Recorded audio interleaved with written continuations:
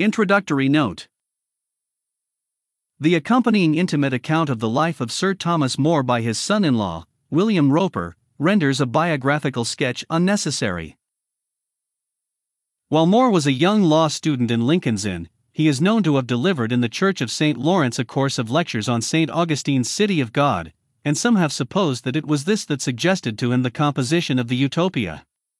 The book itself was begun in Antwerp in 1515, when More was in Flanders engaged in negotiations on behalf of the English wool merchants, and results of his observations among the towns of the Low Countries are evident in some of the details of his imaginary state. The framework seems to have been suggested by an incident related in the narrative of the fourth voyage of Amerigo Vespucci, in whose company Raphael Hythloday is represented as having sailed. In the elaborating of his model society, More drew on Plato's Republic and on St. Augustine for a number of important features. But the work as a whole is the outcome of the author's own political thinking and observation, though it is not to be supposed that he believed in all the institutions and customs which he describes. In ordinary intercourse, More was fond of a jest, and many, we are told, found it hard to know when he spoke seriously.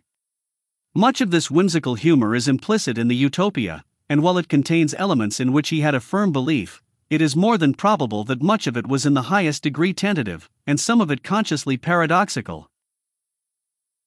In spite of this uncertainty as to More's attitude, the influence of the book, both in imaginative literature and in social theory, has been considerable, and it is the ancestor of a long line of ideal commonwealths. Modern reformers are still finding in its pages suggestions for the society of the future.